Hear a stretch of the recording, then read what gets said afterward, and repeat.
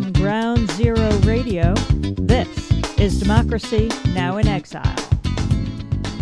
I want to thank you for the seeds you planted in me. I want to thank you for the earth that roots my feet.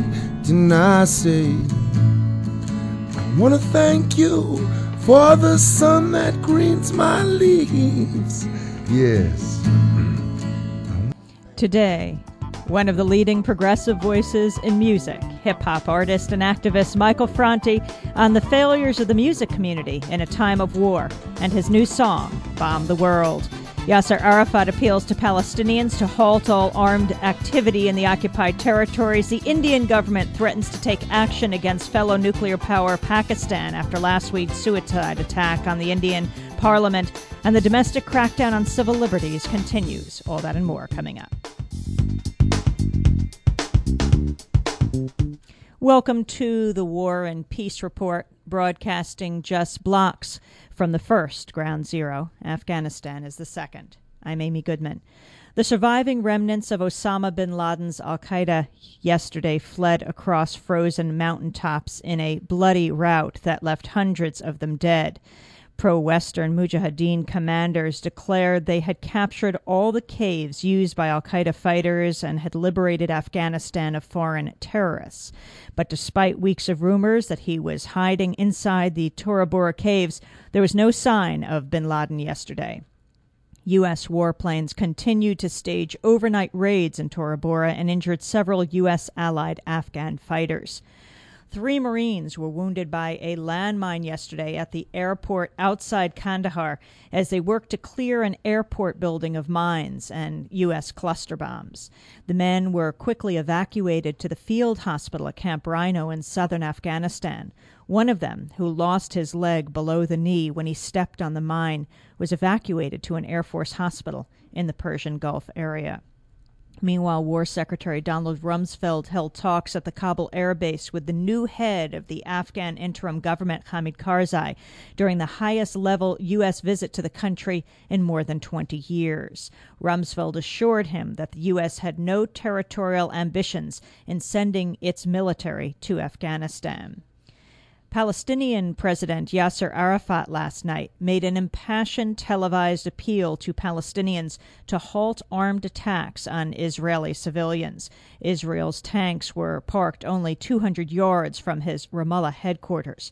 Arafat denied buckling before the might of Israel's military offensive launched last Thursday, or to the mounting pressure for him to crack down on militants, saying terrorist attacks had violated the Palestinians' own national interest. Over the weekend, Israeli soldiers killed 7 people in raids on more than 4 communities in the occupied territories. Israeli tanks and bulldozers carried out their biggest housing demolition of the Intifada at Khan Yunis and the Gaza Strip, knocking down 35 houses and making 345 people homeless.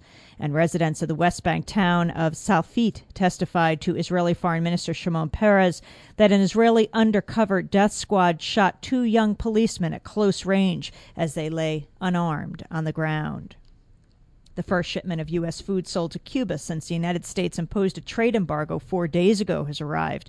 The shipment was part of a deal aimed at helping the country recover from the ravages of a powerful hurricane which destroyed crops and caused millions of dollars in damage. The U.S. Congress last year approved the sale of food and agricultural products to Cuba, but such sales did not ensue as U.S. lawmakers staunchly opposed to Cuban President Fidel Castro nixed U.S. financing. The Washington Post reported yesterday that genetic fingerprinting studies indicate that the anthrax spores mailed to Capitol Hill are identical to stocks of the deadly bacteria maintained by the U.S. Army since 1980. This, according to scientists familiar with the most recent tests. Although many laboratories possess the Ames strain of anthrax involved in this fall's bioterrorist attacks, only 5 laboratories so far have been found to have spores with perfect genetic matches to those in the Senate letters.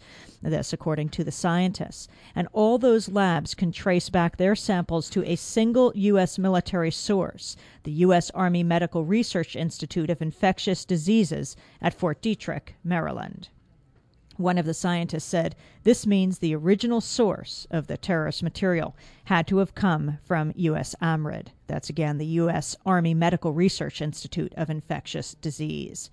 The FBI's investigation into the anthrax attacks is increasingly focusing on whether U.S. government bioweapons research programs, including one conducted by the CIA, may have been the source of deadly anthrax powder sent through the mail. The results of the genetic tests strengthen that possibility. In another weekend development, government health officials said they plan to recommend that about 3,000 people who were exposed to anthrax, including hundreds of Washington Postal and Capitol Hill workers, be offered an experimental vaccine as a precaution in case antibiotic treatment alone failed to protect them from getting sick.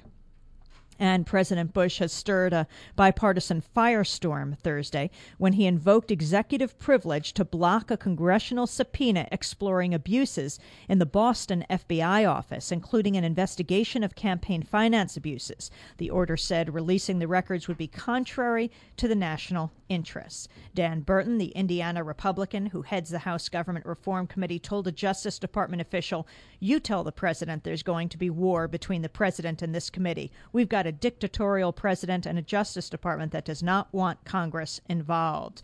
The searing tone continued for more than 4 hours from Republicans and Democrats. They said the order followed a pattern in which the Bush administration has limited access to presidential historical records, refused to give Congress documents about the vice president's energy task force, and unilaterally announced plans for military commissions that would try people accused of terrorism in secret.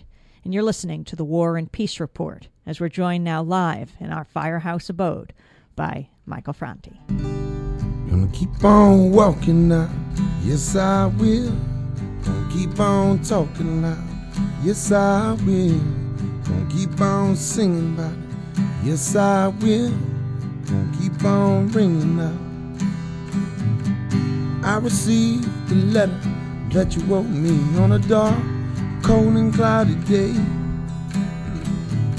reminding me on the side of the road, you find a light, you'll find a friend, you'll find a way. But today I'm feeling all broke down, I ain't got the faintest clue about what to do. Well, can't comprehend the situation at hand, so I try my best just to get back home to you. Gonna keep on walking now, yes I will. Gonna keep on talking loud, yes I will. Gonna keep on singing about it, yes I will. Gonna keep on ringing out. You-hoo, you-hoo, you-hoo,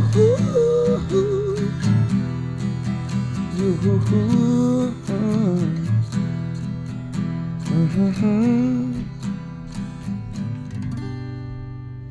Yes, I will. Michael Franti, and we'll be talking with him in just a little while here on the War and Peace Report as we broadcast just blocks from where the towers of the World Trade Center once stood, and more than 3,300 people have been buried there. I'm Amy Goodman. Last night, Yasser Arafat made an impassioned plea to Palestinians to halt all armed activity in the occupied territories and especially attacks on Israeli civilians. Arafat was bowing to intense world pressure to rein in militants after a week of violence that killed 10 Israelis and 20 Palestinians and prompted the Israeli government to sever ties with the Palestinian Authority and launch wide-ranging military strikes in the occupied territories. With Israel's tanks parked only 200 yards from his Ramallah headquarters, the Palestinian leader also appealed to Israel to halt its military strikes, which have killed more than 60 Palestinians and wounded hundreds in recent weeks.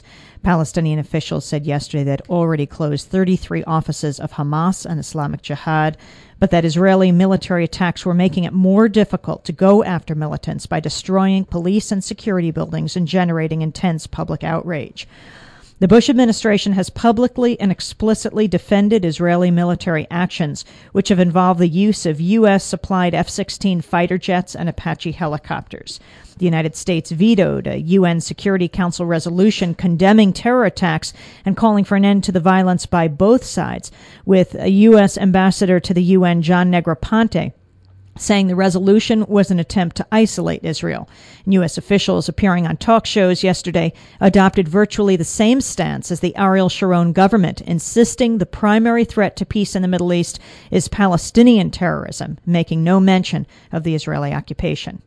We go now to Israel and the occupied territories. We're joined by Amira Haas, who's a correspondent in the West Bank for the Israeli newspaper Haaretz, one of Israel's leading journalists. She lives in Ramallah. And Isla Jad, professor of cultural studies and women's studies at Birzeit University. Isla Jad, let's begin with you. Can you describe the situation on the ground there now? Is still very tense around. This morning we heard about the assassination of a Hamas militant in Hebron, and also the killing of a security force member in the northern area near Nablus.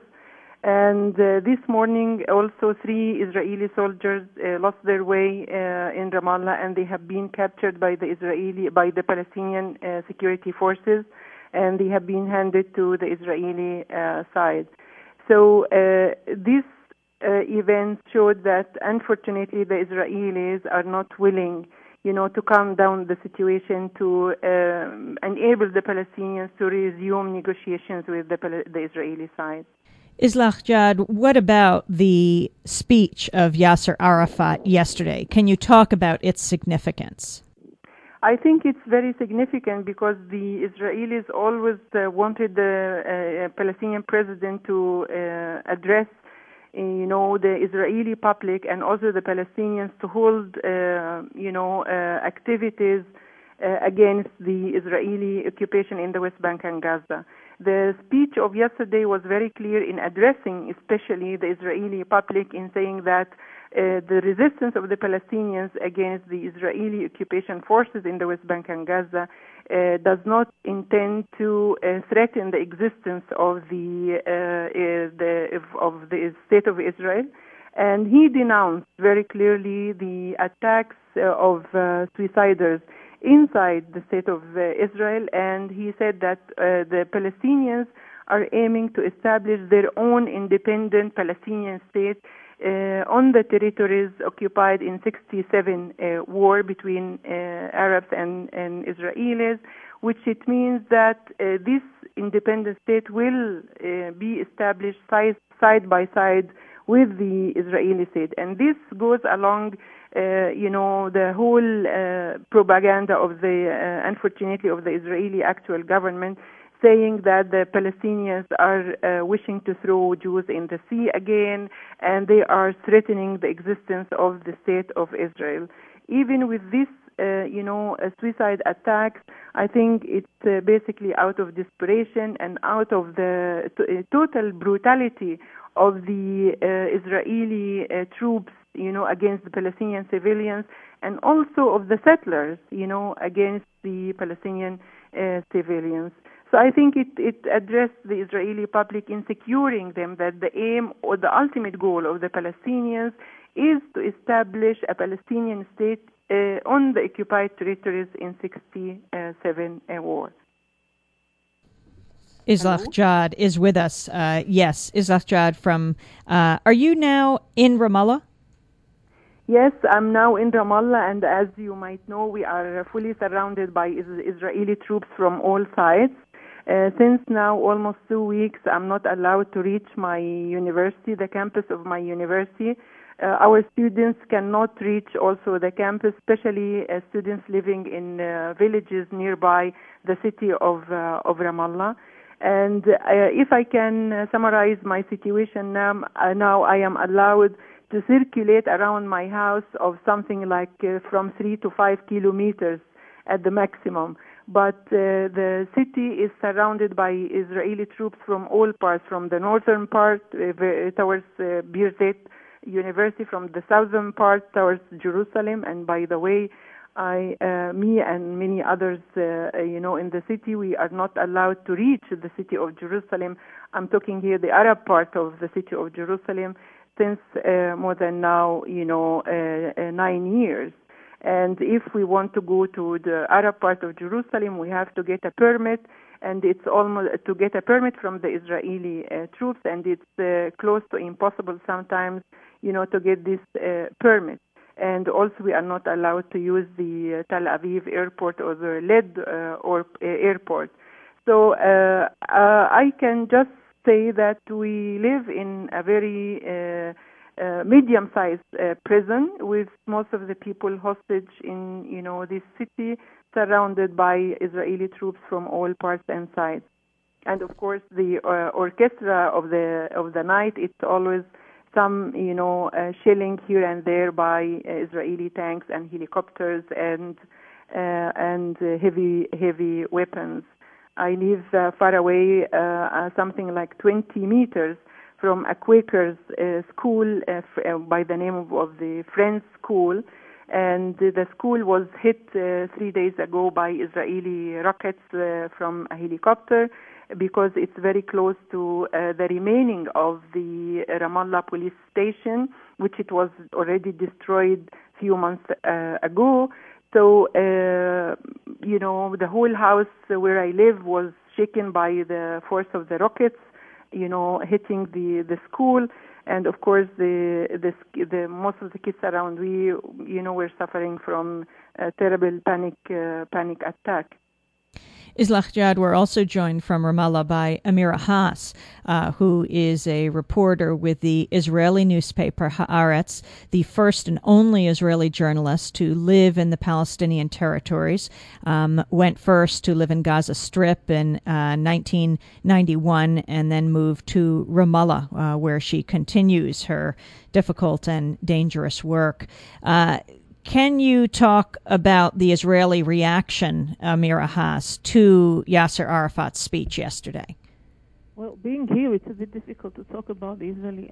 Being here in Ramallah is a bit difficult to talk about Israeli reaction. Only I could gather from a few talks this morning and from my editors is that they don't really believe the sincerity of Arafat, and they say that they're waiting for deeds, not words, and they expect him to have more arrests among Islamist activists, according to the list that Israel submitted to him, and to bring to a complete halt of all use of arms, not only in Israel proper, but also in the occupied territories. As an Israeli Jewish journalist, what we just heard Islach Jad describe about just what it is to live in Ramallah, as she describes this prison, do Israelis understand this, let alone the international community where you aren't right now? But we don't get these descriptions in the United States from that vantage point. Well, I try to give as much as I can, and as much as the place in my paper proper allows me. But there is a big gap between knowledge and awareness and difference and understanding. And I think that most of the Israelis are captive now in their own sense of victimology, and they have forgotten. But it's not a new thing. They have forgotten that we are talking about occupation. They have forgotten this, not this year, but they have forgotten this during the Oslo process, which did not bring Palestinians any prospect for independence and tranquility, but on the contrary, for the general majority of the Palestinians, it was just almost a negative process and a backward process in terms of personal and community welfare and independence. And most of the Israelis also in the peace camp refused to see this state of affairs. So of course they were very insulted when Palestinians broke out, when the Intifada of this year broke out, which shaped their more or less convenient life with occupation, but without bearing the responsibilities of occupation over the Palestinians. Do you think what's taking place right now, even before the rash of suicide bombings, Amira Haas, was all part of Ariel Sharon's design? You mean since the beginning of the Intifada? No, I mean since he has come to power in dealing with Yasser Arafat, as the Israeli parliament has severed relationship with him, etc. Yeah. Though they're saying it's in reaction to the suicide bombing. Ariel Sharon clearly had a very clear plan. Yeah, I guess we think that Sharon he was against Oslo from the start. He was against peace with Palestinians from the start. I believe he continues projects that he hasn't finished he thinks he completes processes he hasn't finished in 82 against Palestinian, not just against Palestinian leadership and Palestinian national movement, but actually against any prospect of Palestinian independence in a decent chunk of territory which will allow this kind of independence. So in that sense, he's not surprising. It's only that indeed with the suicide bombings in Israel, I think the Palestinians have lost a lot. And these suicide bombings happened in a situation of political vacuum where you didn't feel one Palestinian leadership stating out very clearly the strategy of this intifada.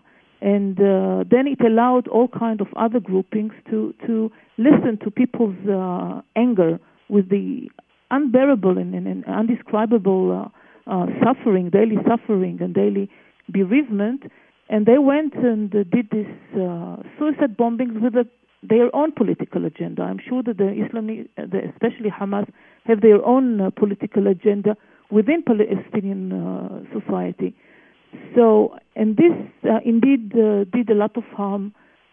I, of course, oppose it on moral basis, but it also inflicted a lot of harm to Palestinian struggle, because now it's even difficult to explain to people that Palestinians are fighting to hold occupation and for a state within the 67 borders. Fatah people who were from the start trying to make a distinction between Israel proper and occupied territories also felt that now they cannot lead a fight within the occupied territories without being termed terrorists.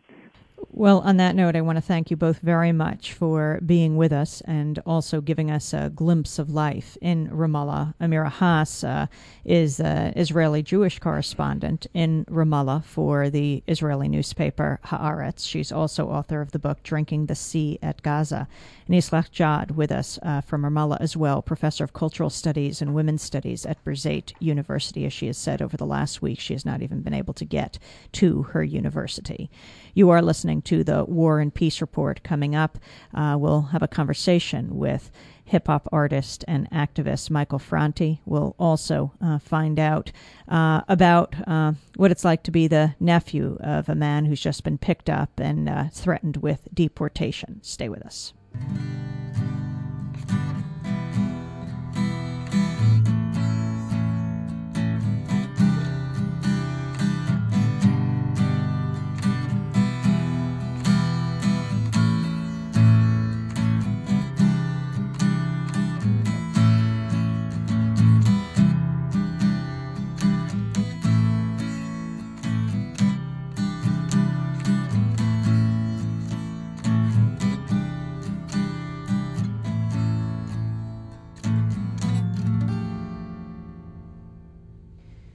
You are listening to the War and Peace Report. I'm Amy Goodman as we go now to Rockefeller Center, where yesterday an alliance of New Yorkers from the New York Coalition for Peace and Justice gathered to lead a holiday rally for an end to war and to defend civil liberties here at home. Michael Franti sang, and a number of people spoke, including Susanna Deli, and a lot of activists, part of the committee to indict Ariel Sharon. I'd like to begin by first saying something to those who are standing next to us on the other side.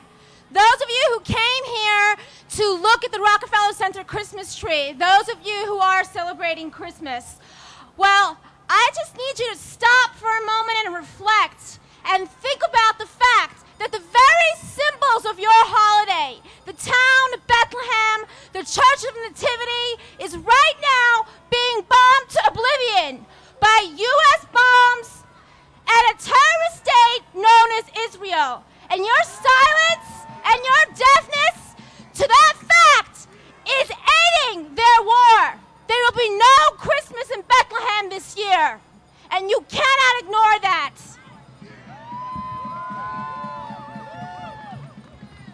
The U.S. media and the U.S. government would like to do everything they can to convince you that I am a supporter of terrorism, that you are supporters of terrorism, because we speak out against this racist war against the Afghan people, because we speak about freedom for people who've been under colonial European rule for over 50 years, the Palestinian people, because we say that you cannot round up my friends, my neighbors, my cousins, my uncles, my nephews. You cannot take them and throw them in jail and then not tell me where they are. You cannot do that. The men in our community are missing. We do not know where they are. During this holiday season, 2 days ago, we were prevented from sending money home to our family in Jordan. The U.S. government says that money is being sent for terrorist purposes. It's being sent to my sick grandmother who just suffered the loss of her husband. And I cannot send money home to my family because of U.S. racist policies. And I'm here to say to you that I'm sick and tired. I'm sick and tired of this. I'm sick and tired of being called a terrorist. I'm sick and tired of this U.S.-Israeli war against the Palestinian people. I'm sick and tired of the terrorization of the Arab and Muslim community here. Two of my cousins have been victims of hate crimes. Okay, we have been stopped in the street, pointed at, and called terrorists. But I am not here to tell you that I need your help. I am not here to tell you that you need to pity us. This is not our fight. This is your fight. This is your fight. The civil liberties attacks are going to be redirected towards you, to all voices of political dissent in this country. And every time the United States helps Israel bomb the Palestinians, every time the United States bombs a place like Vieques or bombs a place like Afghanistan, you, the American people, are fully responsible. It is your government who is doing this. This is your tax money. This is your fight, not ours. Susanna Deli. She spoke yesterday at the protest against the war at New York's Rockefeller Center. She's with ALADA, the Right of Return Coalition. You are listening to the War and Peace Report. As we turn now to Abdullah al-Aryan. He's a student at Duke University. He's also the nephew of Mazen al-Najjar, who was detained and placed under federal deportation order since September 11th. Al-Najjar was released last December after being imprisoned for 3 years on secret evidence. But 3 weeks ago, INS officials greeted al-Najjar as he left the house and have held him in detention ever since. They're threatening to deport him based on visa expiration charges. Abdullah al-Aryan is also the son of American Muslim activist and professor Sami al-Aryan, who teaches computer science at the University of South Florida. His Palestinian nationalist views have long been controversial in Tampa, where he lives and works. But after he appeared on the Fox News show The O'Reilly Factor, where host Bill O'Reilly drew connections between him and terrorist groups, the university where he's worked was barraged by hundreds of threatening letters and emails and put al-Aryan on leave. Abdullah al-Aryan appeared on Democracy Now! Last July after he'd just begun an internship with Congressman David Bonyer. He was approached by a White House security guard and asked to leave the premises with no reason given for his removal. Muslim leaders walked out of a White House meeting in protest at the exclusion of one of those attending. Al-Aryan wrote in a piece in the Duke University paper, The Chronicle, saying, "Unwarranted imprisonments show that civil liberties still need to be protected." We welcome you to Democracy Now! In Exile, Abdullah al-Aryan. Thank you. Just a reminder to our listeners, the White House meeting you were taken out of by security guards? Yes, it was a Secret Service at the time, and they provided me no reason, but I did receive an apology from the president the next day. And tell us about your recent Thanksgiving. Well, my Thanksgiving was a very special one indeed, simply for the fact that for the first time in 4 years, my uncle was home. And as you said, he was released from INS detention last December, and this was the first Thanksgiving and actually the first Ramadan that he would be here for the whole time. And next thing I know, we wake up a Saturday morning on November 24th only to hear that he's been taken yet again. Can you talk about what this means to your family and what the government is saying about him?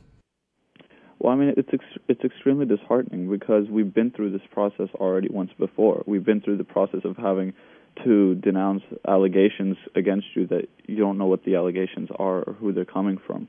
We've simply heard this cloud of terrorist threats and national security threats, and yet there's no evidence that's ever been shown to provide or to support those kind of allegations. Even a federal judge has said, after looking at both the public evidence and the secret evidence, that this person in no way poses a threat to national security or in no way can be linked to any sort of terrorism. But yet, even though during the first experience, the judicial system was basically abused in order to have someone detained on 3.5 years based on secret evidence. In this instance, the judicial system seems to have been completely bypassed because a federal judge's decision was completely disregarded in the INS's decision to simply arrest him once again. Finally, Abdullah Al-Aryan, what about you? You're a student at Duke University. We're hearing about college campuses around the country that are handing over the names of young Middle Eastern students to the FBI, giving over records. What's been your situation? Well, my situation personally has not suffered as much, I think, as a lot of other campuses and a lot of other students. I mean, my experience has simply been, trying to watch for the discrimination, the sort of profiling that occurs on a lot of different school campuses. And for the most part, I think it's been relatively fair. I mean, with everything that's happening, some of it, has been warranted in order to have scrutiny, but at the same time, I think we have to be really careful not to abuse people's rights, especially students who are simply here to get an education. I mean, this is something that I think everyone has a right to, and it's a big mistake when we start cracking down on the students. Has the FBI approached you to ask you the series of questions that we now have been reading about, like who are your friends, what are their numbers, what were your feelings about September 11th that are being asked of supposedly 5,000 young men? Not as of yet, no. Well, I want to thank you very much for being with us, Abdullah Al-Aryan, senior at Duke University and nephew of Mazen al-Najjar, detained and placed under federal deportation order since the September 11th attacks. He was actually arrested after Thanksgiving. You're listening to the War and Peace Report. Before we go to Michael Franti, we're going to go for a minute to New Delhi, India, where police have claimed to have established a link between Pakistan's intelligence service and last week's attack on Parliament in New Delhi that claimed 12 lives. 5 men armed with AK-47s and explosives stormed the complex on Thursday, killing 5 policemen, a security guard, a gardener, and themselves. India's foreign minister said India had issued a formal complaint to the Pakistani High Commission, claiming it had technical evidence that the attack was the work of one of 2 Kashmiri Islamic militant groups, either Lashkar-e-Taiba, the Army of the Pure, and Jaish-e-Mohammed, the Nation of Muhammad. India has given Pakistan an ultimatum to shut down the 2 groups, which some link to the Al-Qaeda network. The Indian police said yesterday they'd arrested 3 people as part of their investigation. Sputnik Colombi is with us just for a minute to tell us the latest on the attack on Parliament and its significance. Welcome, Sputnik. Hi, Amy. Good to be with you again. Good to have you with us. Can you talk about the latest on this attack on Parliament? Yes, well, the government in India is taking a very, very tough position, vowing to track down those responsible and go after the terrorists wherever they are, whoever they are. They have made no They haven't hidden the fact that they would like to take a leaf out of the U.S. and out of the Israeli book and go after these terrorists. They claim to have conclusive, credible evidence that two Pakistani-based Kashmiri militant groups, the Jaish-e-Mohammed and the Lashkar-e-Toiba, were behind the December 13th attack on the Indian Parliament. Both groups have denied it, as well as the United Jihad Council, which is a Pakistani-based umbrella group representing Kashmiri separatist organizations, have also denied it. As you said in your introduction, India has lodged a very, very strong complaint with the Pakistani High Commission and has now called on Islamabad to arrest those officials, top officials of these two groups. Pakistan was very quick to condemn the attack, but in response to calls from some members of the BJP, the Hindu Revivalist Party, which heads the coalition, calling for hot pursuit and retaliation and attacks on what they call terror camps in Pakistan, Musharraf has given a very, very strict warning and a tough warning that India should not indulge in any adventurous tactics, as he put it. And the difference is in terms of when India wants to compare its position with that of the Israelis or the United States, Pakistan is a nuclear country, unlike the Palestinians or the Afghans. So the situation is certainly very tense. There are also reports that there is a troop build-up on the Pakistani side. There has been fighting across the line of control in the last couple of days. The Indian government, it has to be said, is also trying to use the situation to push through a very, very unpopular and very, very controversial anti-terrorism ordinance. It was running into great trouble with the opposition to put it through, and as the opposition is pointing out, despite the ordinance which is already in place, it didn't prevent this terrorist attack from being carried out.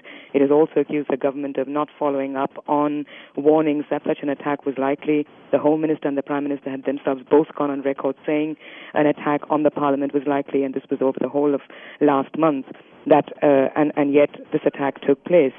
So there is also an element of playing to the domestic audience, because the government faces a very tough election in the northern state of Uttar Pradesh in a couple of months and is expected to do badly in those polls. Plus, the government was at the receiving end of a terrible defense scandal where the government, which talks about nationalism and patriotism, is accused of having ordered coffins at extremely high prices for soldiers who died in the conflict with Pakistan 2 years ago in Kargil, and those coffins never arrived. So there's a big defense scam, and this terrorist attack now seems to have taken the heat off the government at a time when the opposition was calling on the government to step down. Well, you have now only terrorism. I want to thank you very much for being with us. I'm going to ask you about the U.S. response to the attack on Parliament in our second hour. Sputnik Kalambi is a correspondent with Free Speech Radio News, speaking to us from New Delhi, India. You are listening to the War and Peace Report. For nearly a decade, hip-hop artist and activist Michael Franti has been one of the leading progressive voices in music, rising out of the Bay Area music and political scene of the early 1990s. Michael Franti founded the Beatniks, Disposable Heroes of Hip-Hopocracy, and most recently the musical collective Spearhead. Michael's music mixes hip-hop, soul, jazz influence, but is driven by his political lyrics. His latest album, Stay Human, proposes that grassroots community activists infiltrate, overthrow, and take the media into their own hands to get important political messages out to a wider audience. The album also takes on the death penalty, with songs interspersed by broadcasts from an imaginary pirate radio station, Stay Human Radio, working to prevent the execution of community activists. He's also a longtime political activist, using his music to support anti-racist, anti-police brutality, and anti-war organizing around the country. In fact, on September 11th, Michael, the day of the attacks, you were about to have one of your big events dealing with police brutality. For the last 3 years, we've put on a 911 festival in San Francisco. The first one was Mumia 911. It was to draw... on September 11th, to draw attention to the emergency state of Mumia's case. And the next year we expanded it to be about the prison industry in general, and we had bands and speakers speak about what's happening with the prison industry, and also including Mumia. And then this year we're scheduled to do it again, but this year, September 11th, obviously has taken on a new meaning. And so this year's concert became one for highlighting the prison industry and the death penalty, but also drawing the connection between how we feel about revenge, which is really what the death penalty is about, and then linking that to this revenge that we feel that we need to exact on others as a result of this massacre that occurred in New York and at the Pentagon. We have to break for stations to identify themselves.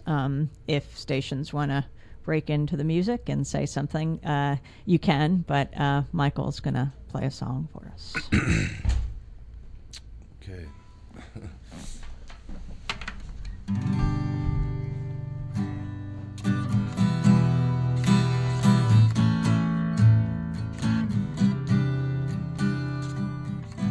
Everybody wants to be who they want to be. Everybody wants to have a good time. I just want to hang out with my peaceful little family, playing sweet, sweet music with some friends of mine. But I try hard to fake it, but I can't do it all the time. Try hard to break it, but it was just a waste of my time. When I turn on my TV, seems they're winning all the time. I pray to God to please show me a sign. Has anybody seen my mind? Has anybody seen my mind?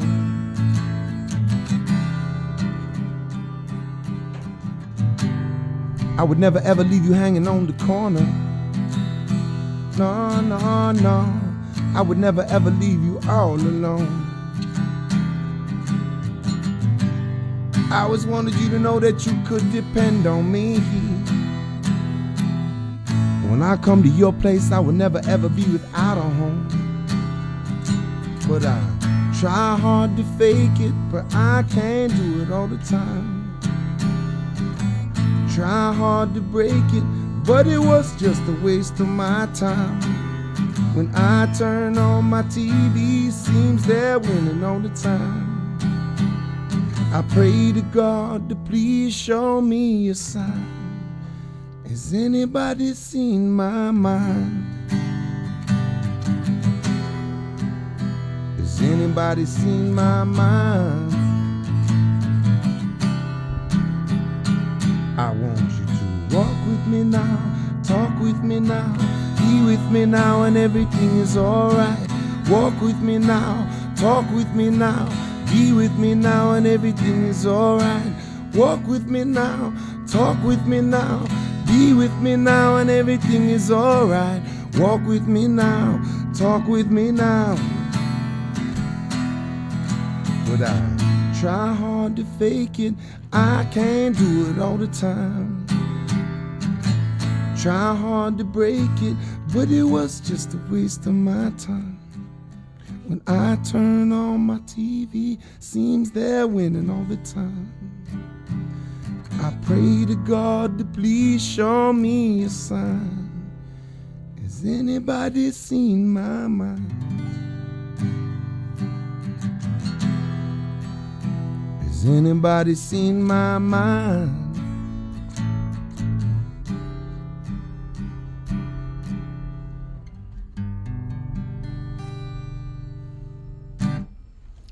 Michael Frowning, live in our Firehouse studio. Nice. Just blocks from Ground Zero. Can you talk about the music community or scene since September 11th? For example, you've been touring around with the group Blues Traveler. Well, I've been really disappointed with the music community. I feel like there haven't been really any artist or a few artists, very small handful of people who have been speaking about peace. You know, I think everyone is so afraid of what the Bush administration has laid out, that if you're not in support of the war, that somehow you support terrorism. And I totally disagree with that. And I feel that the music community has always been one that is spoken out for peace and to question what was happening with world politics. And it seems like there's been this silence. And I think that it has to do with the globalization of the music industry and the fact that there's only sort of 4 or 5 major corporations that own all of the record labels now. And they're really interested in signing artists today who are not out there to, bring great music to people, but are out there to bring quick dividends to the shareholders. And so I think that it's affected the voice in music a lot. What kind of pressure do you face, like just when you're on the road with a group that might not share your politics? Well, we've been out with a group that not specifically the members of the group, but some of the members of the crew that were working with us had made comments about a song I was singing that was a song in favor of peace. And, a lot of the people on the crew were in NYPD hats and were kind of distant from us, But what we found is that as we traveled across the country, even in some places like Lincoln, Nebraska, where the audience was very kind of middle of the road, and some of the people were like country music fans and wearing cowboy hats, and this one sort of 50s-year-old gentleman came up to me after the show with a big belt buckle on, a big black cowboy hat, and I thought he was going to knock me out. And he came up to me and he said, I sing Clint Black, I sing Garth Brooks, I sing these, but none of them ever sang a song about peace like you, and I would just want to say thanks a lot. And so I was really heartened traveling across this country right now to see that what you hear on CNN, about 85% of the people supporting this war is BS. And the people out there are, most people just dealing with the 6 inches in front of their face, trying to raise their families, go about their life, had the wind knocked out of them by this attack, this massacre, and are now just being told what to think. And but if given the option for peace, they would much prefer that. Michael Frowning, can you sing the song that inspires the ire of some of the people you may travel with? Yeah, this is a song that's about bombing, and we sang it also on the Craig Kilborn show a few weeks ago, and they taped it and then had us tape another song, and they didn't air this song. Really? Craig Kilborn being the late night, network TV show. They wouldn't air it. Please tell me the reason behind the colors that you fly. Please tell me the reason you want us to unify. You say you're sorry, said there is no other choice. How can you feel sorry when you kill people with no voice? You can chase down all your enemies, bring them to their knees. You can bomb the world to pieces, but you can't bomb it into peace. Whoa, you may even find a solution to hunger and disease. You can bomb the world to pieces, but you can't bomb it into peace.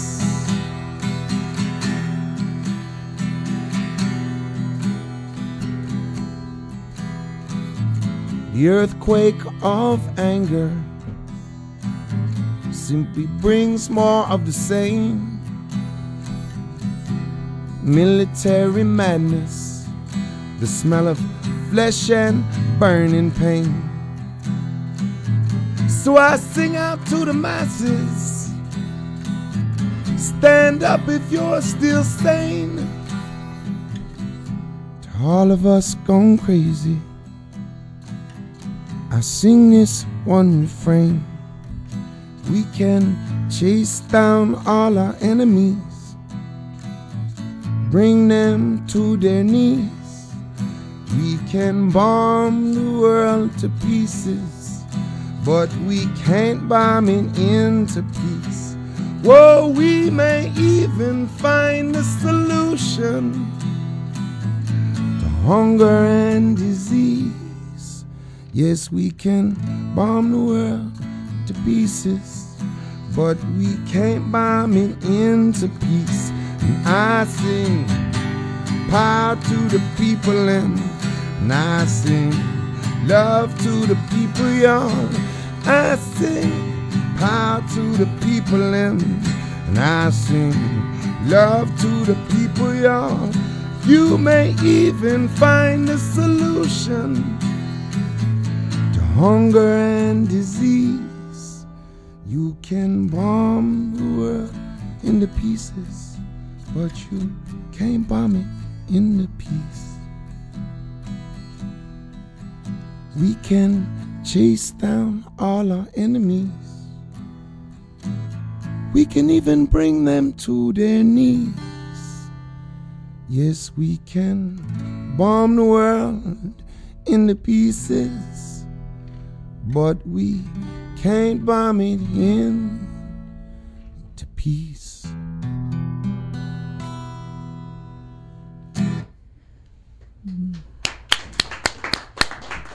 Bomb the World. Michael Franti here in the Firehouse Studios of the War and Peace Report, Democracy Now! In Exile. You talked about the music industry and how tough it is. Your last CD, an internet CD. Can you explain how you get your art out, your politics? Well, we do it through the traditional route. You know, we work with an independent label. You know, and we get our records in stores as much as we can. We sell them on the road as much as we can, and through our website, we sort of, more than use it as a vehicle for selling music, we just use it as a vehicle to galvanize the community of people who are into what we do. And the website is called spearheadvibrations.com. And but traveling on the road, you know, and playing music for people is the best way to deliver, you know. And my goal through my music is to try to relieve suffering, you know. And I want people to, if even for those moments while we're performing, to feel uplifted, to feel like you're not alone in the world, to feel like there's other people who are in this fight for justice and for peace. You, since September 11th, have traveled through Europe, and in Europe now, there is not a lot of information here about the fact that European countries say they're not going to extradite terrorist suspects to the United States because of the military tribunals and because of the death penalty. Mm-hmm. Your last CD, Stay Human, was all about the death penalty. Mm-hmm. Can you talk about what you found in Europe when you were playing, what people's response was post 9/11? Well, most people are first, you know, shocked and horrified by the attack, and then equally shocked and horrified by the attack that we've been engaging in over the last couple of months on the people of Afghanistan. And I think people in Europe have a closer connection to war because they've had so much war on their land, you know. And they realize that as soon as war begins, that we all lose. And they also have had more, quote-unquote, terrorism, which is a word I don't like to use, but bombing, in civilian, you know, times and times of peace. And so they also feel and understand the futility of bombing and recognize that all bombing is terrorism, no matter who does it. If it's the U.S. doing it and to another country, it's the same as somebody coming here and doing it to us. And so it was good to be there, and also to see that the media over there, although they're you know, most of the corporate media there is pretty similar to what's happening here, you still see other stories within those newspapers of different opinions, and at least those opinions are having a chance to be aired there. Unlike here. Yeah. How about one of your songs on the death penalty? Okay. Listen, I'll do a cappella. Slam, bam, I come unseen, but like gasoline, you could tell I'm in the tank. Like money in the bank, I smell appealing, but I'm toxic, can send you reeling without an inkling. Keep it thinking, cause you gave cash to the feds if your scooter's tricked for dead. Messed you up in the head, but still they saying nothing's wrong. Selling fire water but outlawing the bomb. Still believing the system is working, while half of my people are still out of working. Anonymous notes left in the pockets and coats of judges and juries from Frisco to Jersey. Threats and protests, politicians, mob debts, trumped up charges and phony arrests, staged a lethal injection the night before the election, cause he got donation from the Prison Guards Union. Singing, oh my God. I hear my mother goddess living suicide, singing, oh my God. I hear my mother goddess living genocide. Listening to my stethoscope on a rope, internal lullabies, human cries, thumps in silence, the language of violence, algorithmic, cataclysmic, seismic, biorhythmic, where you can make a life longer but you can't save it. You can make a clone and then you try to enslave it, stealing DNA samples from the unborn. Then you coming after us because we sampled a James Brown horn. Scientists whose God is progress, a four-headed sheep is their latest project. The CIA running like that Jones from Indiana, but they still won't talk about that Jones in Guyana. This ain't no cartoon. No one slips on bananas. Do you really think that that car killed Diana? Hell, I shot Ronald Reagan. I shot JFK. I slept with Marilyn and she sung me happy birthday. I'm singing, oh my God. And hear my mother goddess living suicide, singing, oh my God. And hear my mother goddess living genocide. But politicians got lipstick on the collar. The whole media started to holler. But I don't give a damn who they screwing in private. I want to know who they screwing in public. Robbing, cheating, stealing, white-collar criminal, McDonald eating. You deserve a beating. Send you home weeping with the fat bill for your Caribbean weekend. For just about anything, they can bust us. False advertising saying horrors of justice. You telling the youth don't be so violent, then you drop bombs on every single continent. Mandatory minimum sentencing, cause he got caught with a pocket full of medicine. Do that again, another 10 up in the fan. I feel so mad, I want a peaceful revolution. I'm singing, oh my God. I hear my mother goddess living suicide, singing, oh my God. I hear my mother goddess living genocide. But we keep moving on. Michael Franti, oh my God. And that does it for the program. Michael, take us out to the next hour. If you'd like to get more information on his music, his work, go to spearheadvibrations.com. You can also go to our website if you'd like to let friends know about this program, democracynow.org. Oh, and Michael, here's to add to your wardrobe. Democracy nice. Now hat, the exception to the rulers, nice. And the vintage Democracy Now! In Exile War and Peace Report. Beautiful. Well, on behalf of everybody in the Bay Area where I live, we really appreciate all y'all. There's a whole staff up here you guys might not know, but this is really, truly the front line here in terms of journalism. So you think maybe the revolution will be televised? Well, if it's on indie media, it will be. Well, and a great shout out. They'll have a mini-series after it's all over. And a shout out to all the folks in San Francisco, Berkeley, KPFA. It was great to see you all with the whole Democracy Now! Staff this weekend. Democracy Now! In Exile is produced by Chris Abrams, Brad Simpson, Miranda Kennedy with help from Lizzie Ratner, and Suganya Mahendra. Anthony Sloan is our engineer and music maestro. You can hear us at WBIX.org, where Errol Maitland's at the helm. Special thanks to Downtown Community Television, where we're broadcasting at channel 9415 on Dish Network, that's Free Speech TV, as well as cable access stations around the country and community radio stations. That's Pacifica affiliates. We are Pacifica. In exile from the embattled studios at WBAI, studios of the Band and the Fire, the studios of our listeners. I'm Amy Goodman. Thanks for listening.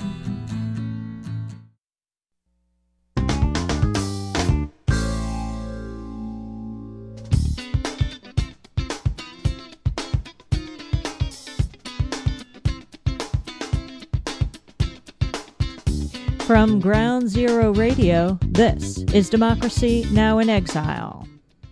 Radical pacifist A.J. Muste As the U.S. entered World War I 60 years ago, he predicted with some accuracy the contours of the world that would take shape after the American victory. And a little later, he observed that the problem after a war is with the victor. He thinks he has just proved that war and violence pay. Who will teach him a lesson? Noam Chomsky on the shape of the world after September 11th. All that and more coming up.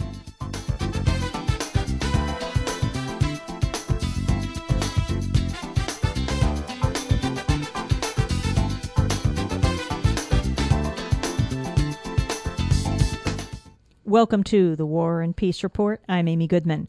The surviving remnants of Osama bin Laden's al-Qaeda network yesterday fled across frozen mountaintops in a bloody rout that left hundreds of them dead. Pro-Western Mujahideen commanders declared they had captured all of the caves used by al-Qaeda fighters and had liberated Afghanistan. But despite weeks of rumors that he was hiding inside the Tora Bora caves, there was no sign of Osama bin Laden yesterday. U.S. warplanes continue to stage overnight raids in Tora Bora and injured several U.S. allied Afghan fighters. 3 Marines were wounded by a landmine yesterday at the airport outside Kandahar as they worked to clear an airport building of mines as well as U.S. cluster bombs. The men were quickly evacuated to the field hospital at Camp Rhino in southern Afghanistan. One of them, who lost his leg below the knee when he stepped on the mine, was evacuated to an Air Force hospital in the Persian Gulf area. In the years to come, Afghans will not be so lucky as to be able to be evacuated from areas where cluster bombs yet unexploded will remain. Meanwhile, War Secretary Donald Rumsfeld held talks at the Kabul Air Base with the new head of the Afghan interim government, Hamid Karzai, during the highest-level U.S. visit to the country in more than 20 years. Rumsfeld assured him that the U.S. had no territorial ambitions in sending its military to Afghanistan. Palestinian President Yasser Arafat last night made an impassioned televised appeal to Palestinians to halt armed attacks on Israeli civilians. Israel's tanks were parked only 200 yards from his Ramallah headquarters. Arafat denied buckling before the might of Israel's military offensive launch last Thursday or to the mounting pressure for him to crack down on militants, saying terrorist attacks had violated the Palestinians' own national interests.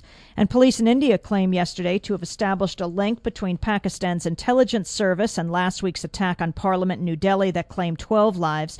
5 men armed with AK-47s and explosives stormed the complex on Thursday, killing 5 policemen, a security guard, and gardener, and themselves. We go now to New Delhi to Sputnik Kalambi, who is a correspondent with Free Speech Radio News. Sputnik, the Secretary of State, General Colin Powell, has talked about the attack on the Indian Parliament. Can you talk about its significance in India and what the U.S. response to the accusations against Pakistan are?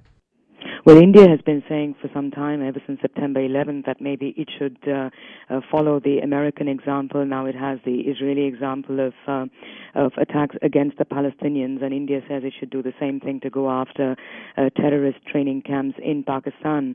India has been also chafing at the bit that the U.S. has been waiting to include some of the groups that India calls terrorist on its list of banned groups. Now it looks like that the Jaish-e-Mohammed and the Lashkar-e-Toiba, 2 Pakistani-based Kashmiri militant groups that India has now said was involved in Thursday's suicide attack against the Indian Parliament, will be on the U.S. hit list of terrorist groups. The U.S.'s attitude this time seems to be different in the sense Richard Armitage, a senior U.S. official, said that the United States expected India to take what he called appropriate action, though he didn't spell it out. The U.S. ambassador to India issued a very, very strong statement saying Thursday's attack was exactly the same as the September 11th attack, and that the Indo-U.S. cooperation would now significantly step up. You have the Home Minister and the Defense Minister going to the United States in the next few days to continue liaising on this anti-terrorism and platform. But today, Colin Powell, the U.S. Secretary of State, asked India to show restraint. In the meantime, the Indian government is trying to use this situation to push through its controversial anti-terrorism bill.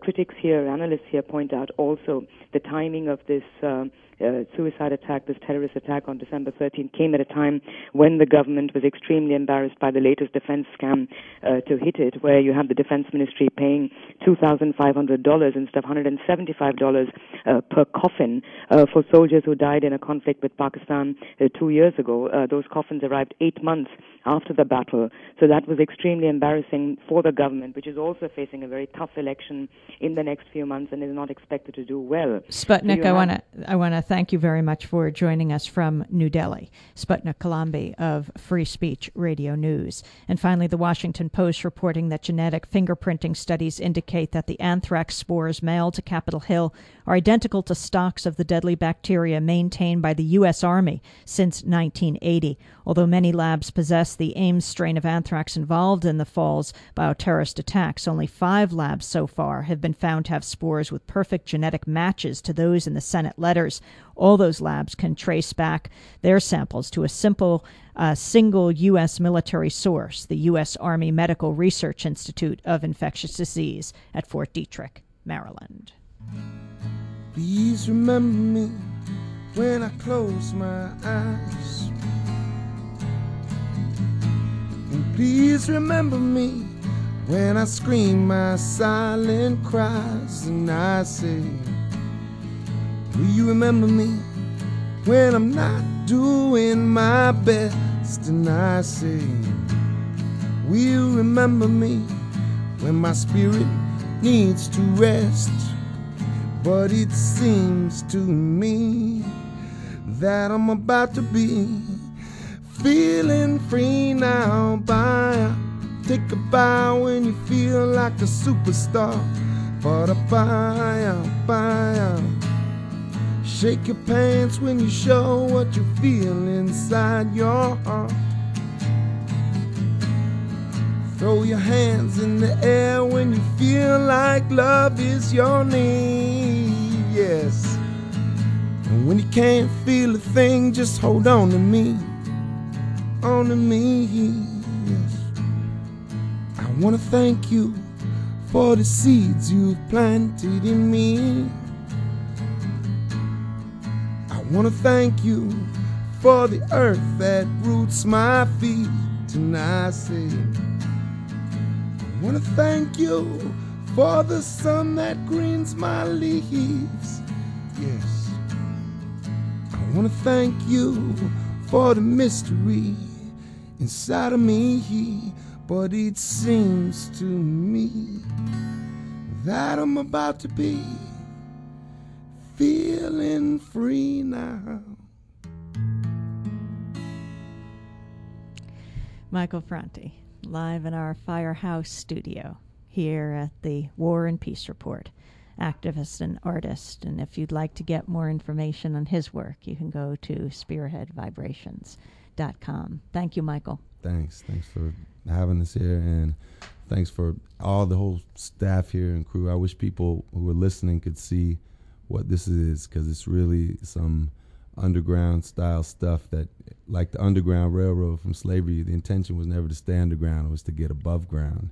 And you guys are really doing it, helping to get this word above ground. So big up to y'all. And keep it going.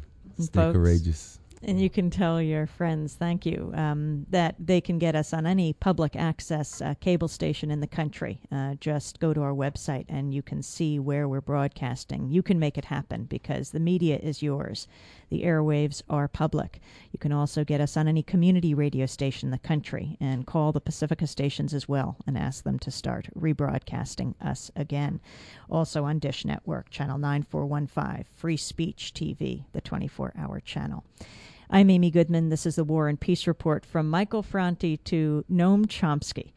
In the Tora Bora region of Afghanistan, the surviving remnants of Osama bin Laden's al-Qaeda fled across the frozen mountaintops in a bloody rout by U.S.-backed forces that left hundreds of al-Qaeda dead. The capture of a network of caves thought to house Osama bin Laden came after 2 weeks of guerrilla fighting and relentless U.S. carpet bombing that flattened nearby villages and killed hundreds of civilians. U.S. bombing has killed more than, it is believed, 4,000 Afghan civilians since October 7th. War Secretary Donald Rumsfeld traveled to Afghanistan yesterday to meet with the interim Prime Minister Hamid Karzai. He also told U.S. troops that their task is to continue ensuring that terrorists face punishment for the September 11th attacks on the World Trade Center and Pentagon. Rumsfeld repeatedly warned that the military mission in Afghanistan was far from over and that the so-called war on terrorism would be broader still.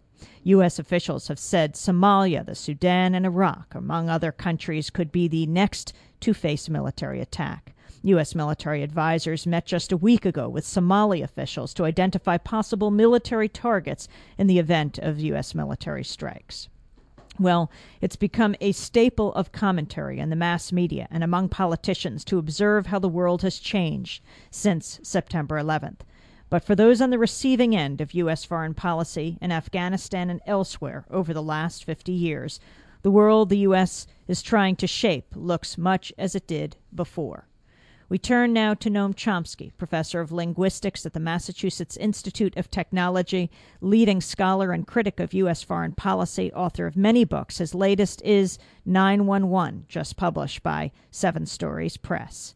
He recently gave this speech about the U.S. war against Afghanistan and the shape of the world to come. I'm sure that I'm not the only one to have been reminded in the past months of some wise and prescient remarks by one of the most impressive figures of 20th century America, the radical pacifist A.J. Muste. As the U.S. entered World War I, 60 years ago, he predicted with some accuracy the contours of the world that would take shape after the American victory. And a little later, he observed that the problem after a war is with the victor. He thinks he has just proved that war and violence pay. Who will teach him a lesson? Far too many people around the world were to learn the bitter meaning of those words.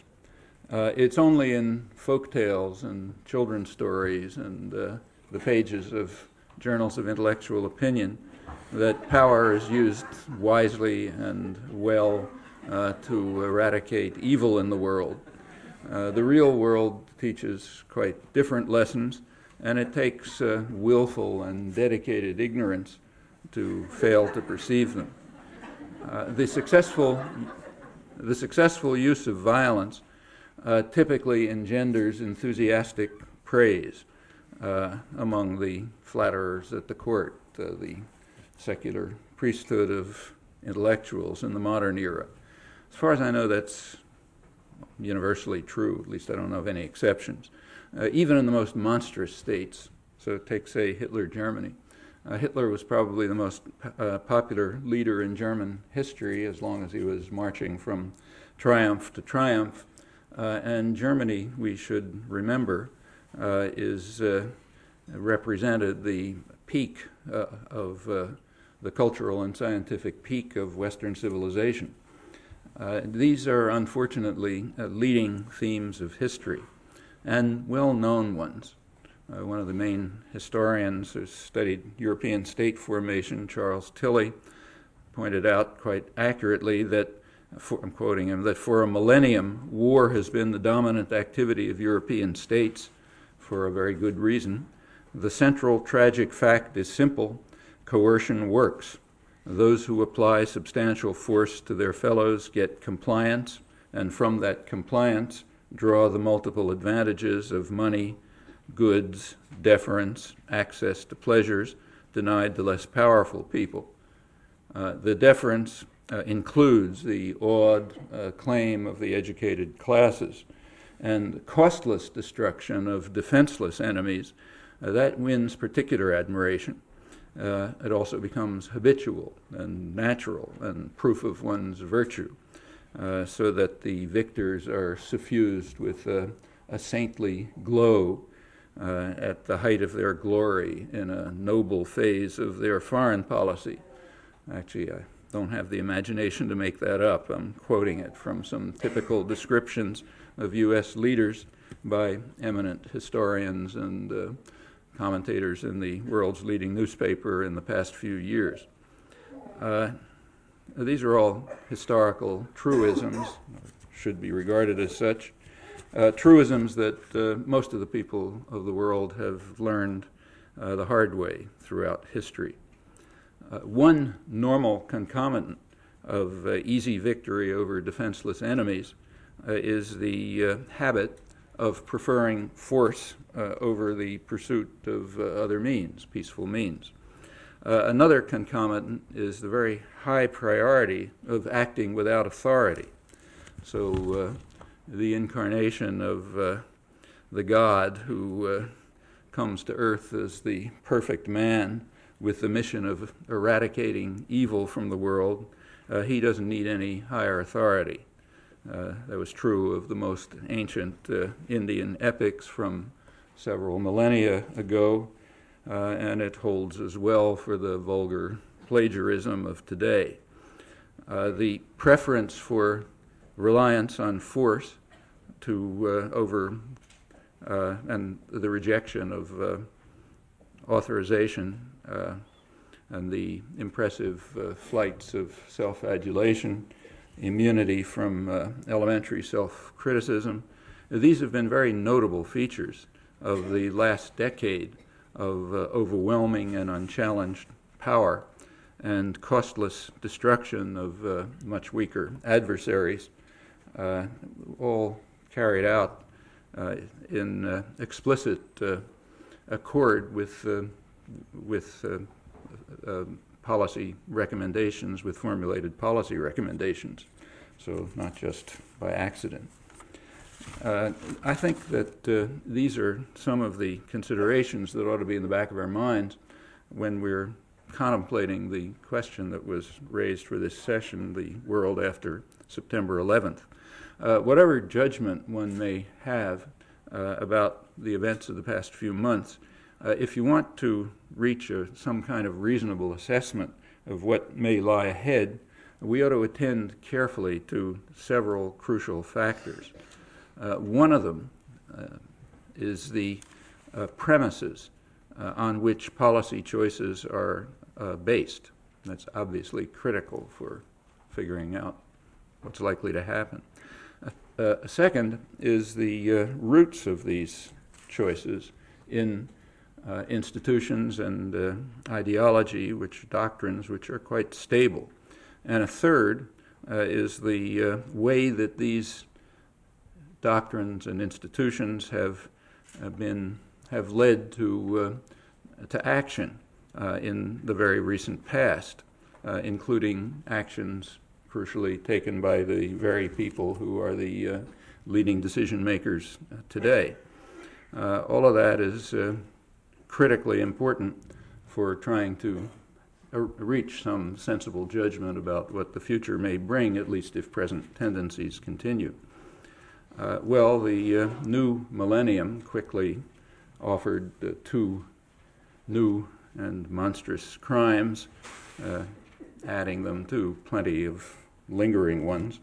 The first was, of course, the terrorist attacks of September 11th. The second is the response to them, which surely took a far greater toll and will take an even greater toll of innocent civilian lives, people who are innocent of any crime and who themselves are victims of the suspected perpetrators of the crimes of September 11th. I'll take for granted here that the perpetrators were the Al-Qaeda network and Osama bin Laden.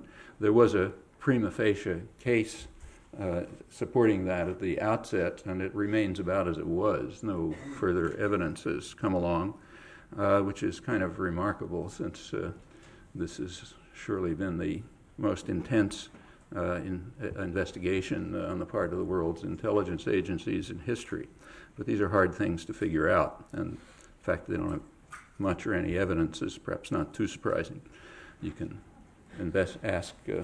just consider the difficulty of finding out the source of the anthrax scare right here. There's plenty of other examples. You're listening to Noam Chomsky, professor of linguistics at the Massachusetts Institute of Technology, author of 911 and many other books. And if you'd like to get more information on the Noam Chomsky videotape, you can call 1-800-926-3921. That's 1-800-926-3921. We're going to come back to the speech in just a minute here on the War and Peace Report. This is a mean world to try to live in, to try to stay in until you die. This is a mean world to try to live in, to try to stay in until you die. Without a mother, without a father, without a sister, Lord, without a brother. This is a mean world to try to live in, to try to stay in until you die. This is a mean old world to live in. Oh, I say it's a mean old world to live in until you die. I get up in the morning and I read the daily news. I shake my head and lay back down after sin and trouble too. Some people call me noisy, I belong to the noisy. This is A Mean World, Sweet Honey in the Rock, here on the War and Peace Report. I'm Amy Goodman as we go back to Noam Chomsky, speaking about the shape of the world since September 11th.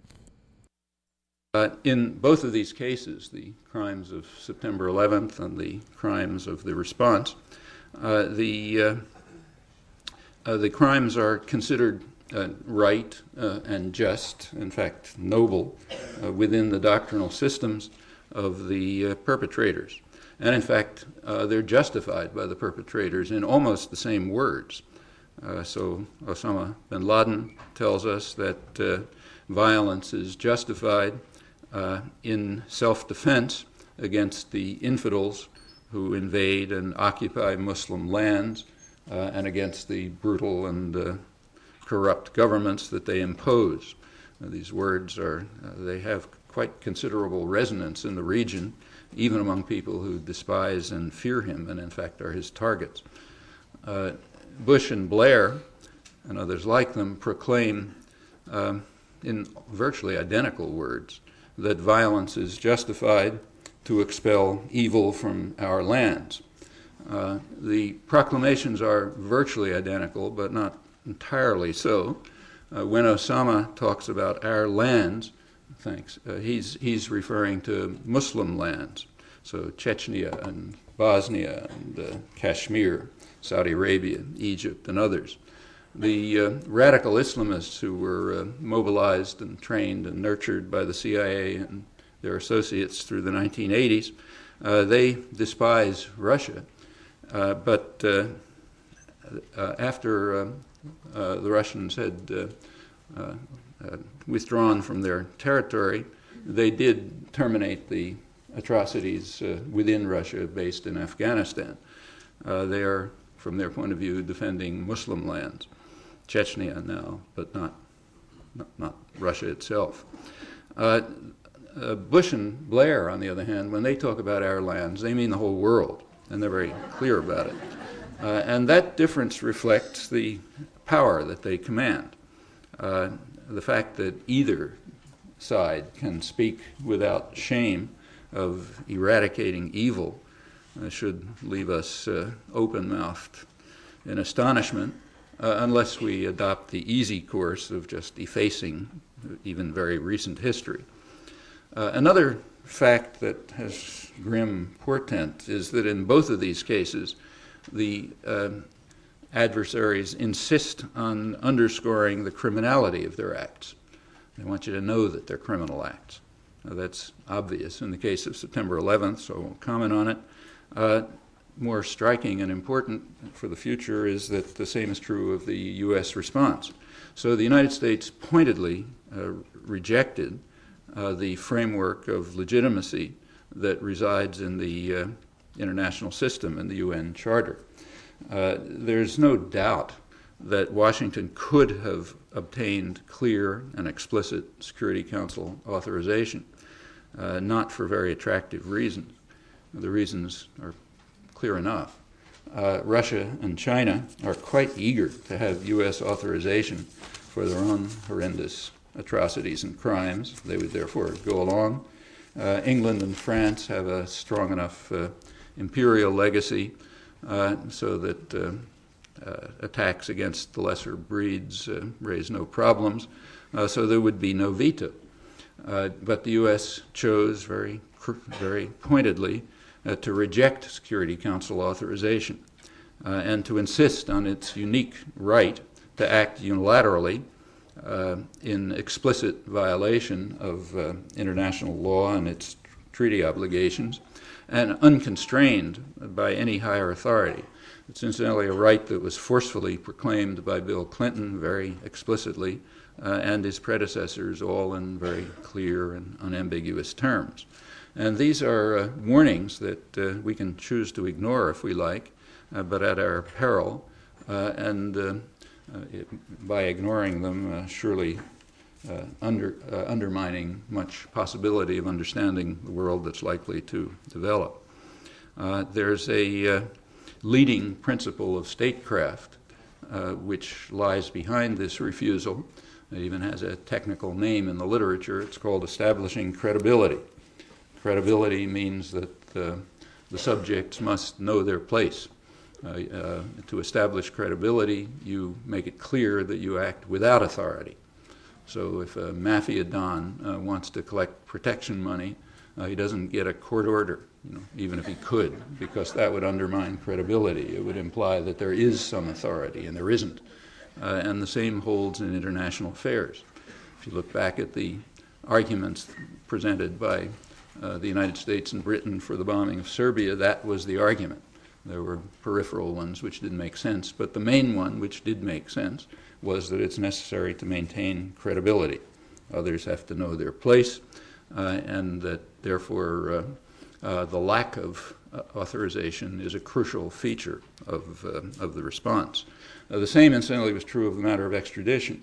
We don't know if it would have been possible for the U.S. to obtain the extradition of Osama bin Laden and his associates. There were indications that the Taliban were considering that, but the U.S. was very quick to cut off that possibility. They don't want extradition. Extradition would again entail that there is a higher authority, like international law and standard procedures, and there isn't. You have to have the right to act unilaterally with unlimited violence, decisively, as you choose. That's credibility. Unfortunately, that's the way the world works. It's what Tilly is describing and what we know very well from recent history. Well, the reaction to these two crimes, the September 11th and the aftermath, that tells us quite a lot about what's likely to lie ahead if the current tendencies do persist. The atrocities of September 11th are generally regarded as a historic event, and that's true enough.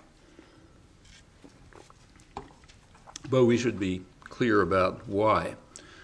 It's not because of the scale of the atrocities, unfortunately. In the civilian toll, the atrocities of September 11th are far from unusual in the annals of violence that falls short of war.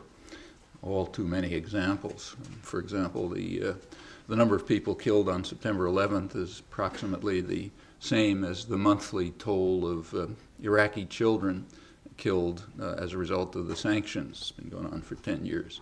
The number killed on September 11th is just a fraction of the civilian toll of the one truly uncontroversial case of international terrorism in the recent years, namely the U.S. attack against Nicaragua.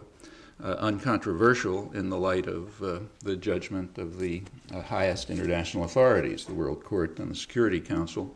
It's true that all of this has been expunged from history as a result of the normal workings of power, but it is history nevertheless, and not ancient history.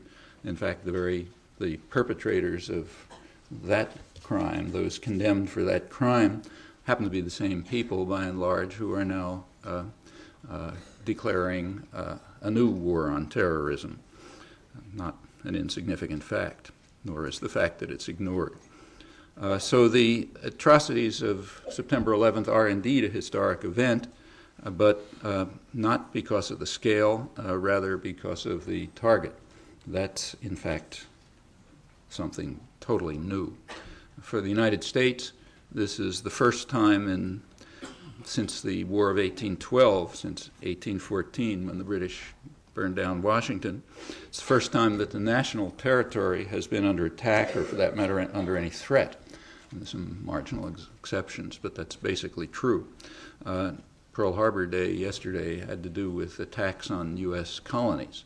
The national territory has not been threatened or attacked. I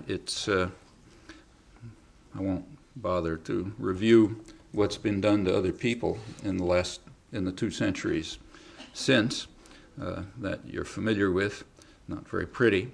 On September 11th, for the first time, the guns were pointed in the opposite direction, and that's a dramatic change, a truly dramatic change.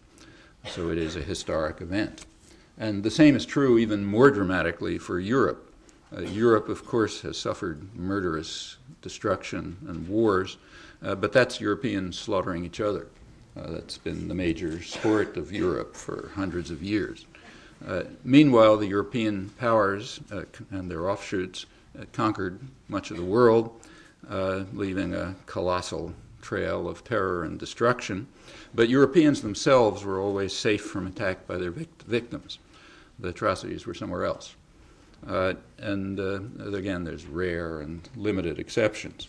So it isn't at all surprising, in the light of hundreds of years of history, that Europeans should be utterly shocked by the crimes of September 11th, which are a drastic breach of the norms of acceptable behavior of hundreds of years. These are things we're supposed to do to them. They're not supposed to do them to us. And that's the historic change, which is real. It's also not surprising that Europeans and North Americans should remain complacent, maybe mildly regretful, about the even more terrible suffering that's followed September 11th. That dual reaction makes perfect sense. The victims of the second crime are, after all, just miserable Afghans, uncivilized tribes, as Winston Churchill described them with great contempt when he ordered the use of poison gas to inspire a lively terror among them 80 years ago. Remember, that was the ultimate atrocity at that time after the Second World War. And that's typical. Atrocities of that kind carry no moral stigma whatsoever, for one reason, because they're so familiar, even when the only motive is there's no pretext other than just greed or domination. And retribution knows no bounds. There's ample historical precedent for that, and there's authority in the holiest texts that we're taught to revere. Another reason for the complacent acceptance of atrocities was explained quite eloquently by Alexis de Tocqueville in his classic study of democracy in America. He happened to be a witness, an eyewitness, of one of the great crimes of the cleansing of the continent, namely the expulsion of the Cherokees through the Trail of Tears, as it was called. And observing this terrible human tragedy, he wrote that he was particularly struck by the fact that the state terrorists could expel people from their lands and exterminate them without violating a single great principle of morality in the eyes of the world. It would be impossible to destroy people with more respect for the laws of humanity, he wrote. Well, there could hardly be a more apt description of what's been unfolding before our eyes in the last couple of months. And its very easy acceptance just reflects the fact that it's normal. That's the way the powerful deal with the weak and defenseless. It's in no way remarkable, and therefore it's not surprising that it elicits virtually no comment or concern. We don't have any right to, and we can choose to if we want, but we have no right to have any illusions about the premises that underlie current planning. That's the first factor that I mentioned with obvious import for understanding the future. The planning for the war in Afghanistan was based on explicit and unchallenged assumptions, which were quite clear and forthright. The assumptions were that first the threat of bombing and then the realization of the threat would increase the number of Afghan civilians at risk of death from starvation, disease, and exposure by about 50% to about 7.5 million. So it would expose an additional 2.5 million people to the risk of imminent death. There were, I'm sure you know, pleas to stop the bombing, to allow the delivery of desperately needed aid. These were rebuffed without any comment, mostly without even any report. And they came from high UN officials, from the major aid agencies, from others in a position to know. By late September, so that's just before the bombing, the Food and Agriculture Organization of the UN had warned that more than 7 million people were facing starvation, would face starvation if the threatened military action was undertaken. And right after the bombing began, the FAO warned that there would be, warned of what it called a grave humanitarian catastrophe if this continued, and also advised that the bombing had disrupted the planting of 80% of the country's grain supplies, so that the effects next year are likely to be even more severe. All passed without comment or interest. What will actually happen, or is happening, we don't know, and we probably will never know. But we do know very well the assumptions on the basis of which the plans were laid and executed, and on the basis of which commentary about all of this proceeds. And I'll stress again that as a simple matter of logic, it's these assumptions that inform us about the shape of the world that lies ahead. It's the assumptions that tell us what's likely to happen. What may happen, we'll see. Nothing I've just said is challenged in any way. It's blandly reported, or else ignored, including the fact that right now, at this moment, virtually nothing is being done to bring food and other aid to people who are dying in refugee camps and in the countryside, even though the supplies are now available. And nothing hampers delivery in much of the country except the lack of interest and will, which does hamper it, in fact, prevent it. Well, for now, the effects are basically unknown, and they'll remain unknown, at least if history is any guide. So these major atrocities just aren't reported today, scarcely reported. I find an occasional comment. And they're not going to be investigated tomorrow. Today, it is considered tolerable to report what's called collateral damage. Now, that means bombing error. And that's an inevitable cost of war, so we can report it and be sorry, and it doesn't mean much. But what's not reported is the conscious and deliberate destruction of fleeing Afghans who are going to die in silence, invisibly, and also not instantly. You don't die from starvation at once. People can survive for months or a long time on roots and grasses. And if a malnourished infant dies of disease, who's going to know or care what the cause was? In the future, the topic's off the agenda. And that's because of a crucial principle of our intellectual culture.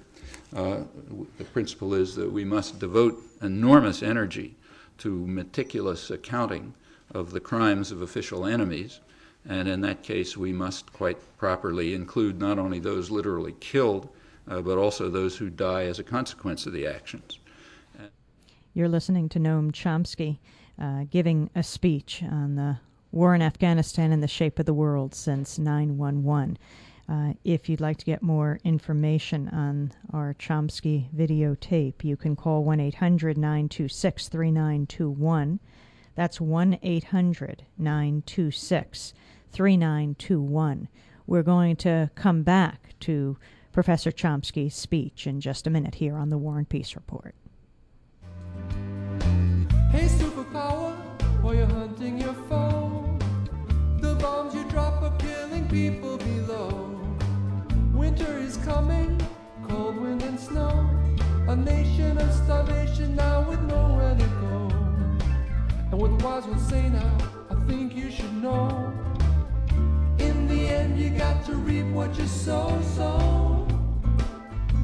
So don't reap the reaper. You take revenge and the cycle goes deeper. But don't reap the reaper. You got to be your brother's keeper. When you decide now, hunt down those who sin, you cast 1,000 stones and you're becoming like him. An eye for an eye, and 10,000 times. Revenge upon revenge, and now the whole world goes blind. You're flying high now, but there's someone below you, living down there, and this is how they're gonna know you. So take a look down, turn the other cheek, but don't drop that bomb, offer support and relief. Don't Reap the Reaper by James George and the Earthlings.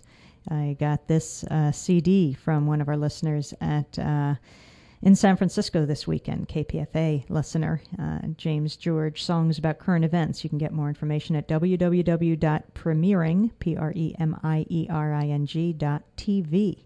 You are listening to the War and Peace Report, and welcome your musical contributions at, just email us at mail@democracynow.org. That's mail@democracynow.org. As we return now to Professor Noam Chomsky on the shape of the world since 9/11. And we have to take equally scrupulous care to avoid this practice in the case of our own crimes, in the style that de Tocqueville described. There are hundreds of pages of detailed documentation documenting how these principles are applied in practice, and I suppose it's a historical universal. It would be a very welcome surprise if the current case turns out different, and we should remember that we're not observing this from Mars, and we're not talking about crimes of Genghis Khan. There's a great deal that we can do about all this right at this moment if we choose to. To explore what's likely to lie ahead from a different perspective, let's ask whether there was an alternative to the resort to devastating force at a distance, a device that comes quite naturally to those who have overwhelming power, no external deterrent, and confidence in the obedience of articulate opinion. I'll assume here what is not obvious, that they know the perpetrators. So given that assumption, were there alternatives? Well, there were alternatives, quite obvious ones, and quite prominently suggested, for example, by the Vatican or by the most eminent Anglo-American military historian, Michael Howard, and by quite a few others. The alternative is to identify the perpetrators, the likely perpetrators, produce credible evidence, and turn to appropriate international authorities to bring the crimes to justice. Could that have worked without the resort to massive violence? Well, we can't know for sure, of course, because it was never tried, but very possibly might have. We don't have any way of knowing whether the tentative offers by the Taliban to do just that were serious.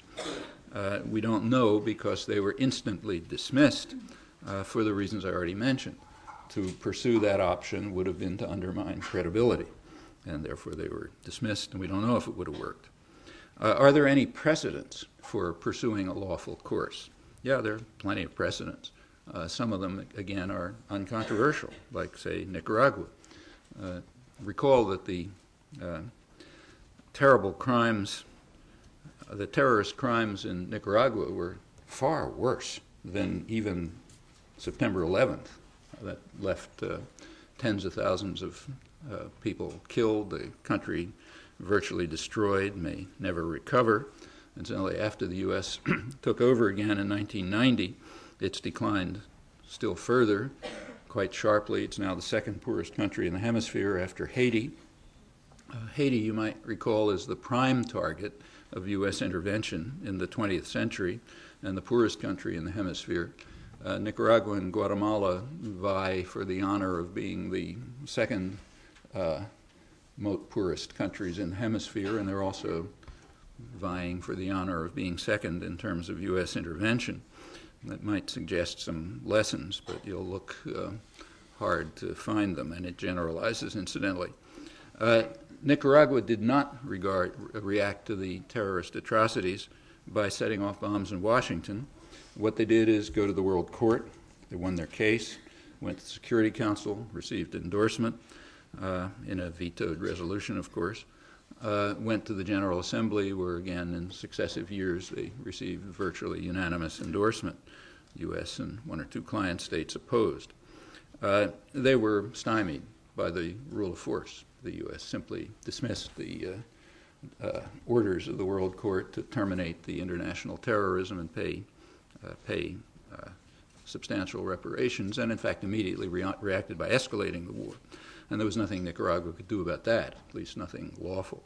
However, if the United States were to pursue the same course, there wouldn't be any barriers, quite the contrary. The barrier is simply that would undermine credibility, and therefore you can't do it. Also, in this case, there would be the slight problem of providing evidence, which Nicaragua had no problem making a case that the court accepted. It wouldn't be so simple in this case. I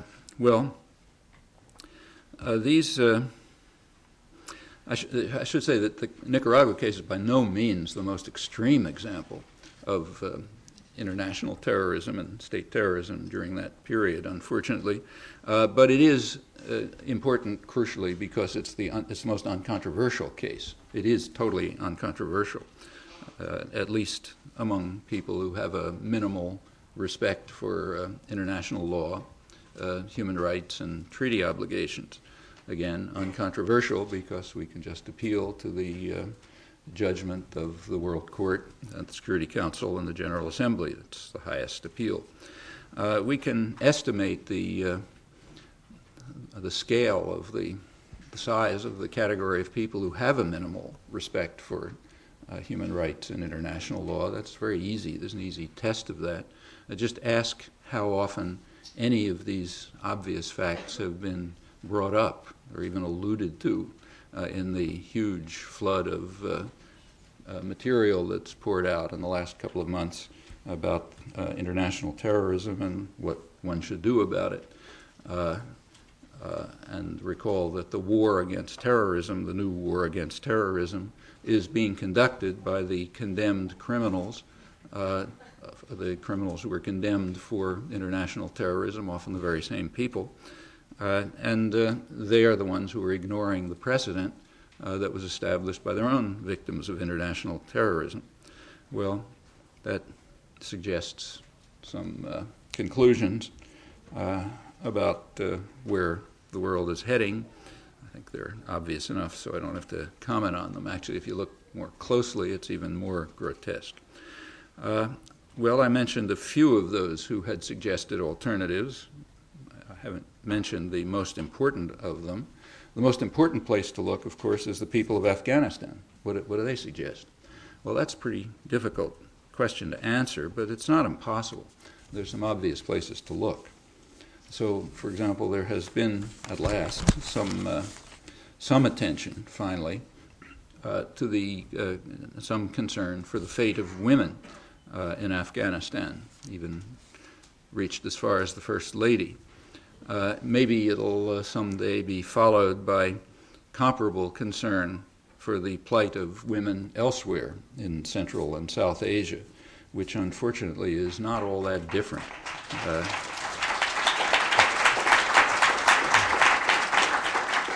We should bear in mind it is not all that different from life for women under the Taliban. There's plenty of highly credible evidence about that if you want to look. In Afghanistan, there is an organization of courageous women who have been leading the struggle to defend women's rights and to establish a democratic government. They've been doing it for 25 years. That's RAWA, the Revolutionary Association of Women of Afghanistan. And they've done quite remarkable work over these 25 years. Their leader was assassinated by an Afghan collaborator with the KGB back in 1987, but they continued their work within Afghanistan and in exile. And they've been quite outspoken, they're not quiet. So, for example, they issued a public statement on October 11th, it's a week after the bombing began. The heading of the statement is, "Taliban should be overthrown by uprising of Afghans." And then goes on like this, says, again, due to the treason of fundamentalist hangmen, our people have been caught in the claws of the monster of a vast war and destruction. America, by forming an international coalition against Osama and his Taliban collaborators, and in retaliation for the 11th September terrorist attacks, has launched a vast aggression against our country.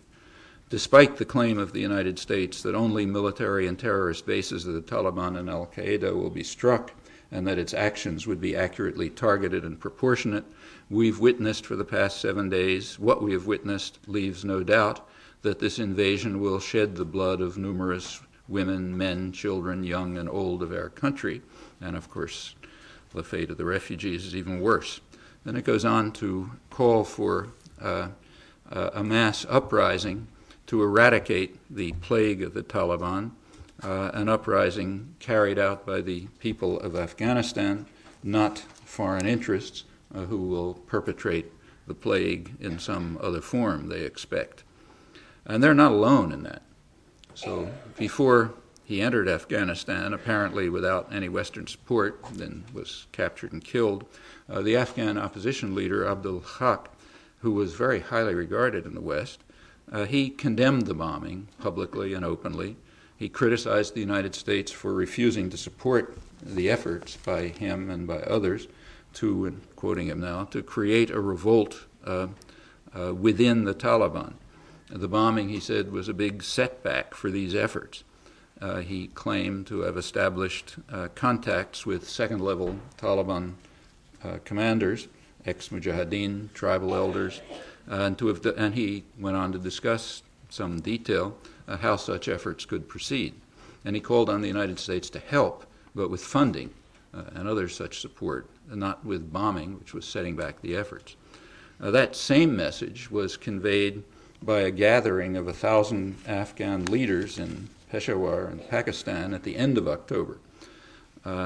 Some of them had trekked in from Afghanistan across the border.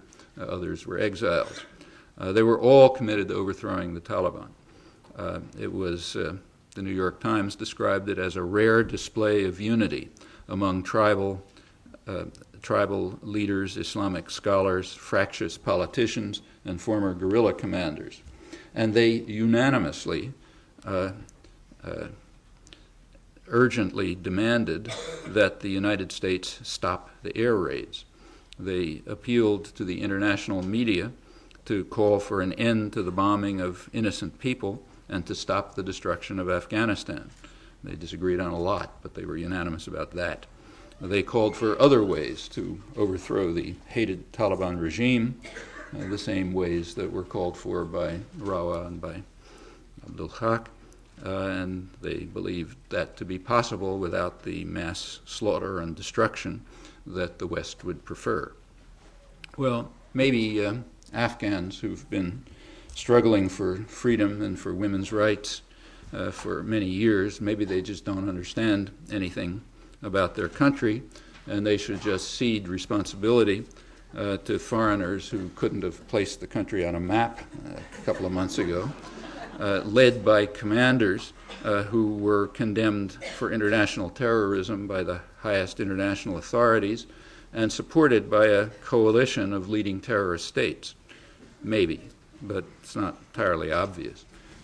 Actually, it's quite reminiscent of the Iraq War. Not only that, but take that one.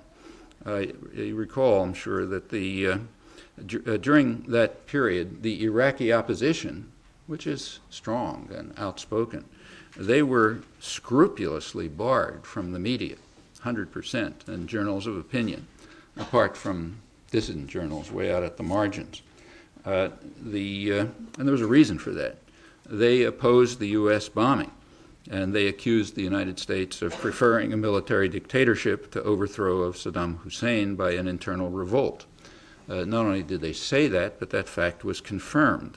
It was conceded, in fact, publicly, after Bush number one, collaborated with Saddam in brutally crushing a revolt in March 1991. That's right after the war was over, when the U.S. had total control. Official U.S. spokesman at that time confirmed that the Bush administration would have no dealings with Iraq's opposition leaders. We felt that political meetings with them would not be appropriate for our policy at that time.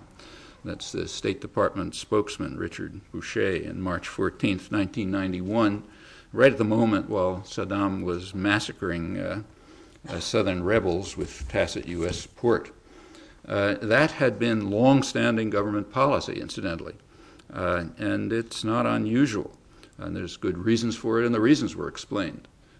They preferred the diplomatic correspondent of the New York Times, Thomas Friedman, accurately said, without criticism, that the U.S. preferred an iron-fisted Iraqi military junta that would rule Iraq the same way Saddam Hussein did, but under a different name, because the name was embarrassing, and therefore it was necessary to massacre the rebels. It's not unusual. It's being relived in the past few months.